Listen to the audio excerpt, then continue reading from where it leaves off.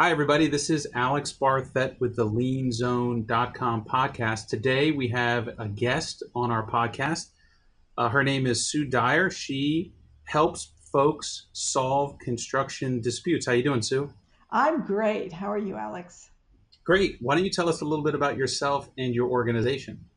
Well, thanks. Yeah, so I'm president of OrgMetrics LLC, and we have been for 34 years working on helping construction teams work together so that their projects are on time and on budget, but also they have no claims at the end.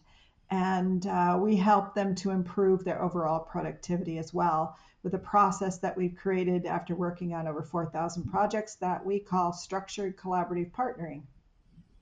Today, you're going to tell us about the two steps you have uncovered that will prevent most construction disputes, right? Correct, correct. After working on literally thousands of projects, you begin to see a lot of patterns. And if people could just do these two things, you would probably prevent at least 80% of the claims that you end up having on your project. Wow, that's it seems so simple. Just two things, and I can solve almost every problem on my construction project. I can only imagine that our listeners are dying to hear what this is. So why don't you Yeah, tell me? simple but not always easy. So the first, let me just give you the two principles, and as I give you each one, I'll tell you a little story about each one. So the first principle is that the absolute best dispute resolution process is to prevent the dispute in the first place. And that may seem very simplistic, but how many people on their projects are set up by either their contracts or the roles to actually have a dispute or to deal with it? And a lot of times we don't even understand exactly why we end up having these problems. For example, I worked on this really large project where they're building a building, and they're fairly way into it. Maybe I think they were about 6 months into the construction. They were past design into construction, and everyone kept just fighting with each other, and it was just really playing out in the field with the inspectors, the foreman, and the superintendent. And everyone kept fighting. And so they called me and said, we really need help because this project is not going to get built. Well, this was a design build project that sort of had a strange way that it was structured. So it was a developer that was building this project. He had hired the design builders, and then when it was all done, they were going to sell this building to the county. And so they thought, this is great. They had all the contracts in place. This is going to be wonderful. But the people in the field, they only knew how to do their job one way, which was on a low bid environment. And they didn't understand this structure, like who's the owner, who owns this. So they've really entrenched themselves into really making sure everything was done in the way that they were used to and that they kept playing out their role. Well, they would talk about it, and they talked about how this is how it's supposed to happen, but nobody realized that both sides weren't on the same page. And so this played out for 6 months to where it was really literally a war going on. And I see this on so many projects. You guys probably do too, where there's really a war playing out, and really there's somewhere along the way there's misaligned expectations playing out. And we don't stop to say, well, how do you think it's supposed to be? And then let me share how I think it's supposed to be so we can see where we're misaligned. And then we get aligned, and all of a sudden the project takes off and the team isn't working against itself. So that's the first thing. Just try to prevent it. People don't want to be in conflict. If you are, there is a reason. You got to dive deep to try to find what's the core So what do issue. you think, So before that's we jump into the second point, what do you think is a good way to allow people to communicate with one another to determine those expectations? I mean, is it as simple as having a meeting and say, here are my expectations, what are yours? to some extent, I think one thing you can do just even before you do that is the first thing is to realize that if you're rolling along with an issue and you what happens is that we see it from our own perspective. So we think, okay, this is how I see it. This is how it is. And so we start making our case as to why we're right and someone else is wrong. And then we don't even open our minds to the fact that maybe they have a different perspective. And from that different perspective, they could actually be right as well as I'm right, because issues are multidimensional. And so you've got to be able to almost see the whole thing before you know what you can do or what might be possible. But what happens is that we immediately judge that I'm right, you're wrong, let me make my case. We start with emails and e-missiles going off to people, and we paper it up with all these letters, and we end up talking at each other, never talking to each other. And I can guarantee that if you never agree on what the fundamental problem is, you are never going to agree on the solution. And that's what I see when I mediate in courts after projects have been going on for they're done for 3 to 5 years, and I'm listening to the teams tell me their problems. Well, the problem was X, and that's why we had to do this, and it cost us a fortune. No, the problem was Y, and they shouldn't have done that. And when they never even talk to each other enough to agree on the problem. So that's the first step. You got to talk to each other, listen, be bold, listen to each other, not make your case, and understand the problem. Because if you can get there, it's probably 80% likely you'll create the solution, and it'll be for the problem that really needs to get All right. resolved. So what happens if you can't, if you're having a hard time even getting the other side to sit down and talk to you? We've had situations where we need to get involved, um, only to just have another group of people involved in the another face, another voice in the conversation to just move beyond the people that can't seem to talk to each other. Um, what do you think is a good way to Yeah, kind I of agree. Yeah, I agree. A neutral person can be magic, especially when people are really entrenched, because you're entrenched in it, you can't really see anymore. So you're part of the problem now, it's hard to be part of the solution. So a third party coming in can have that fresh perspective and help the teams see what might be possible and where they're at. And a lot of times teams just can't do it for themselves. I agree 110% with that. You got to have So help. do you think that that's just a good, simple way to break the logjam? Just to offer, why don't we get a third party to come in and mediate?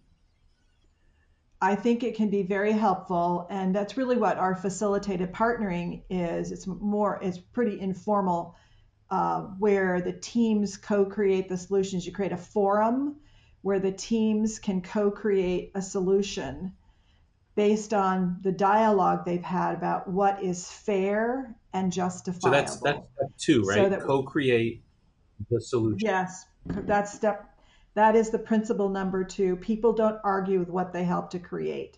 So you need to create a forum that allows people to co-create. And so you can have the third party there, but have people in the room who and give them a chance to actually be a part of developing the solution. Because when people help to co-create the solution, it's very durable. They actually do what they say they're going to do, and then the team also feels like we now know how to resolve our issue. And so when we have the next issue, they have a lot more feeling of confidence that they can resolve the next issue and the next issue and the next issue. And that's really what you're looking to do, is create a pattern of resolution for these issues so that the team knows no matter what happens, we're going to get it resolved. So what is the best way to start implementing the co-creation of the solution? So we have a dispute, it's pending, people are emailing back and forth. Um, how do we get to the next step to start resolving that? What's kind of a the first step in that process? I think the first step would be what you had said. Decide first, are we so entrenched that we can't do this alone? Do we need a third party?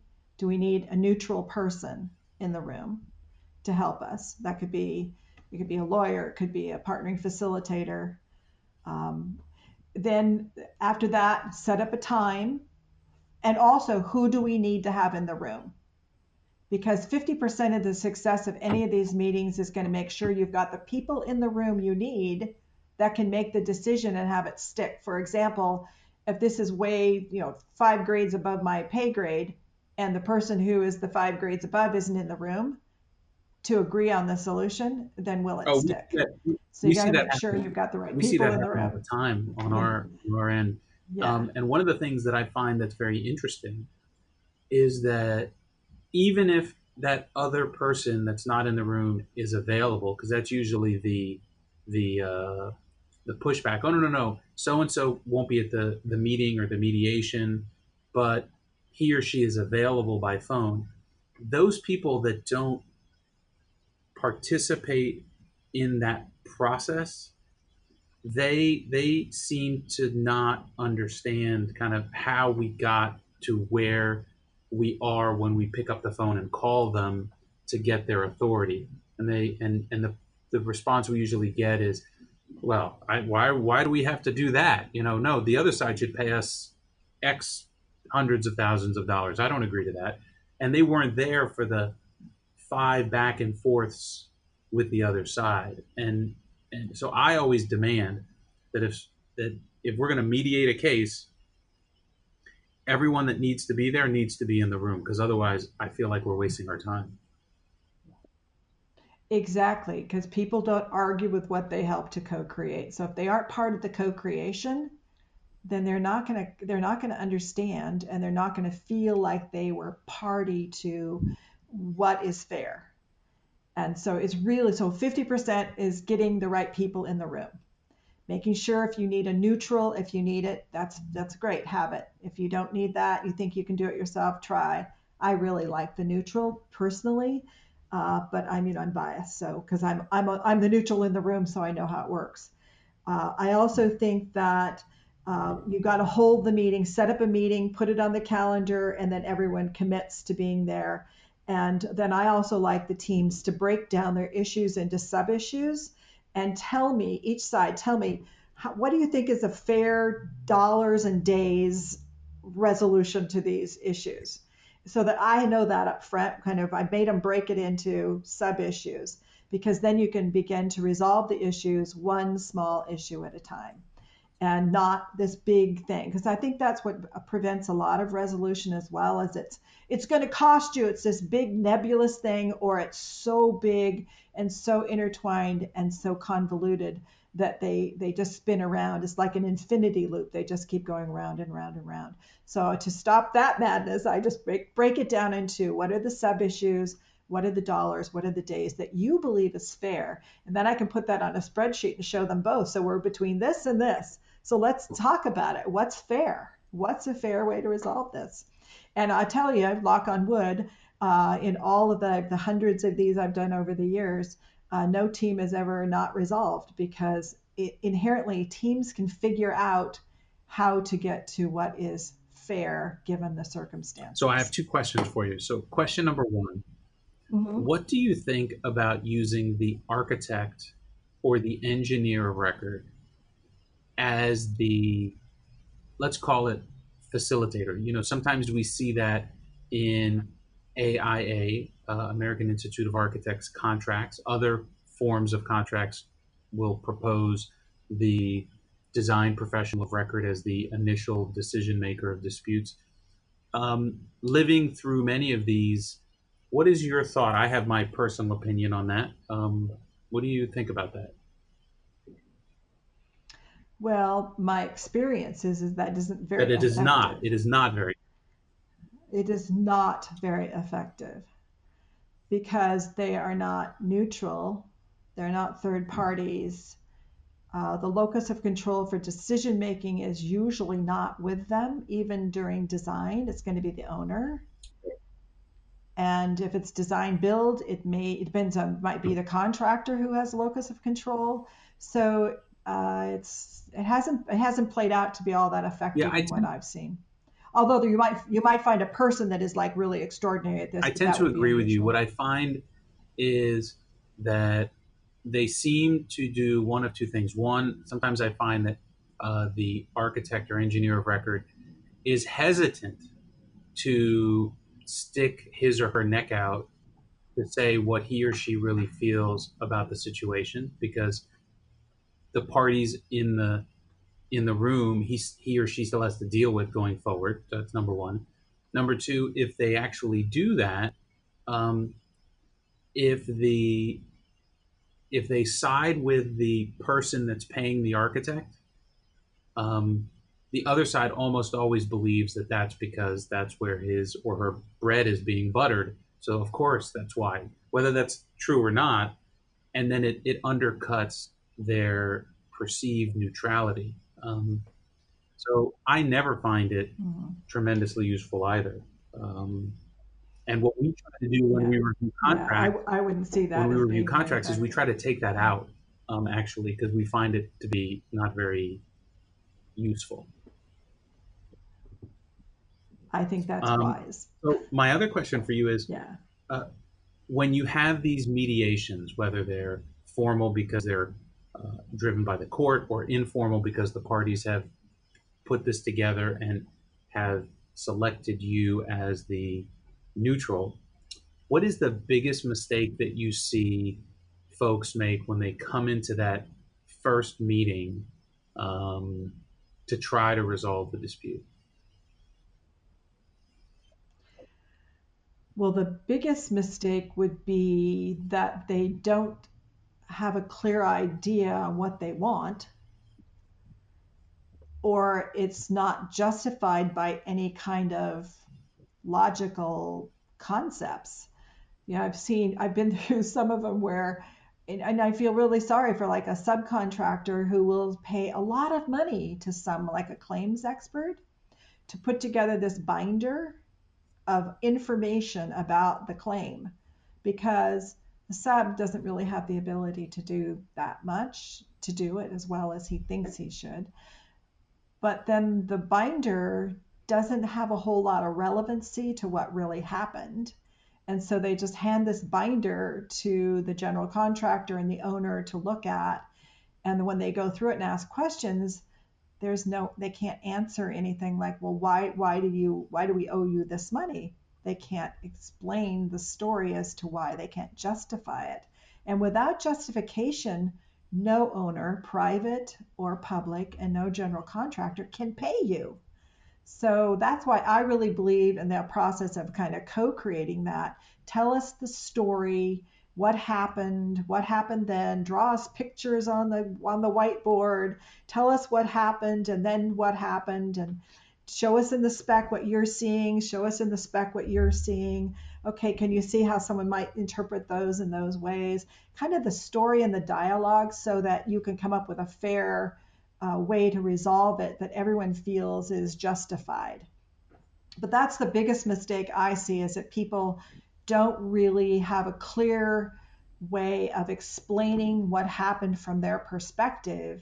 Instead, they try to make a case as to why you owe me, and why you do need to know your numbers and you need to break them down. You need to have a story, because so much of the resolution of these things is really us creating a story together, a justification together. I remember working on some mediations, of several of them over the years, where you're dealing with a contractor who's maybe not as sophisticated as some others might be. And in a fairness standpoint, you don't want to just say, well, sorry, you just don't have your act together enough for us to be able to pay you. That's not the right thing to do. So instead, we kind of work through the details of what happened, so that the team can co-create a justification that they think is fair, and then we can actually create the documentation for that justification, and everyone knows that's fair because we've already worked through it. So we kind of do it backwards. And so I think that that's the biggest thing I see, is that we need to make sure that we're on the same page as to why this is justified because of what happened. The other thing I see is a lot of times people talk about, well, I'm delayed, and they just want to resolve a delay claim, but you have to resolve all the issues that led to the delay in order to really begin to see why the delay occurred. And so I see that too. And I also see that a lot of times people will just say it's going to cost you, without ever really looking at what's the real technical issue that we need resolved, especially in the middle of a project, because we get involved right from the beginning and go all the way through the project. So in the middle of a project, somebody's just going to say it's going to cost you. And you probably see this all the time. Teams spend months and weeks talking about, no, it's going to cost me. No, we can't agree on this dollar, can't agree on that dollar. Meanwhile, the project is delayed because we can't make a decision, bifurcate it, do what's the best technical solution here. And yes, you can do order of magnitude. This is a $10 change, this is a $100 change, this is a $1,000 change. But we can't afford the 1,000, but between these two, which is the best technical? Well, let's go with that. And then you begin to talk about, okay, what's a fair distribution of responsibility given this Do solution? you find that the legal components um, play heavily in the resolution, or do those issues, the legal issues like the contract terms, um, at some point get pushed aside and it just focuses on morality and fairness more than what the contract says?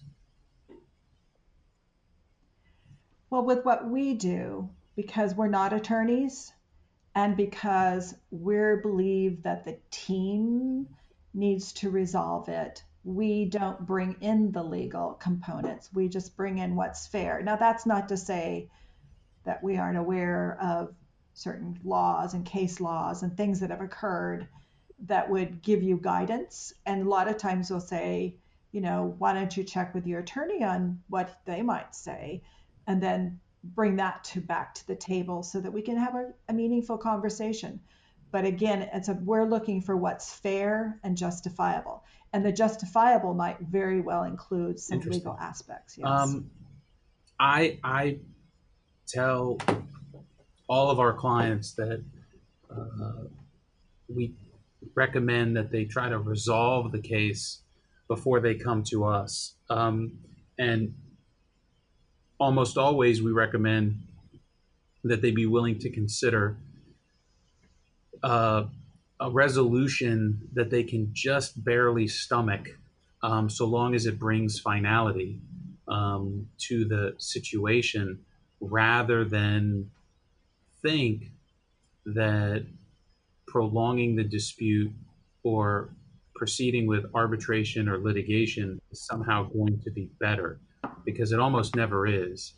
Um, so I appreciate the advice you've given about ways to resolve disputes, because I like you agree that that the resolution of the dispute and putting it behind you is worth far more than the prospect of, let's just call it, knocking it out of the park, which in my line of work happens occasionally, but at some point we usually find that people get tired and they resolve their case through some type of negotiated settlement later.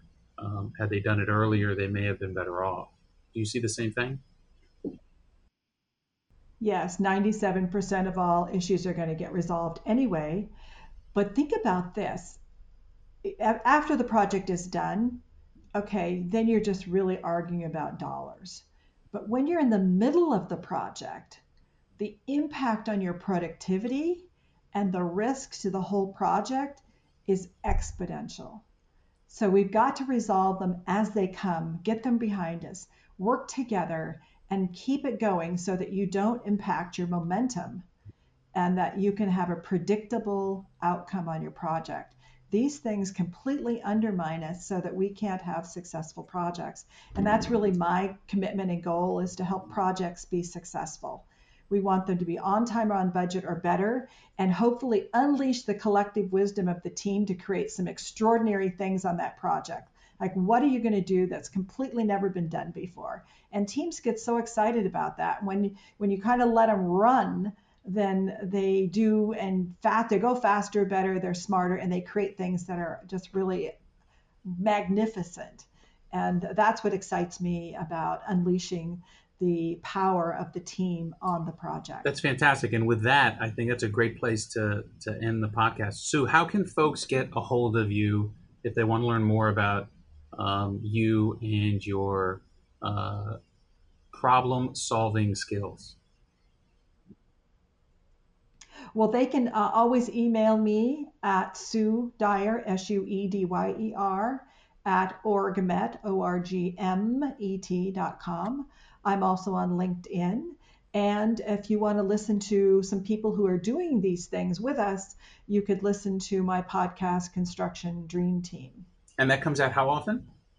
It comes out right now every Monday at 4 a.m. Pacific time. Fantastic. Yeah. I know that the folks that listen to our podcast are usually pretty fanatical about listening to other podcasts. So I'm sure that they will enjoy yours. I've listened to the last several episodes and found it very useful, including that resource page that's on your website. Can you talk about that?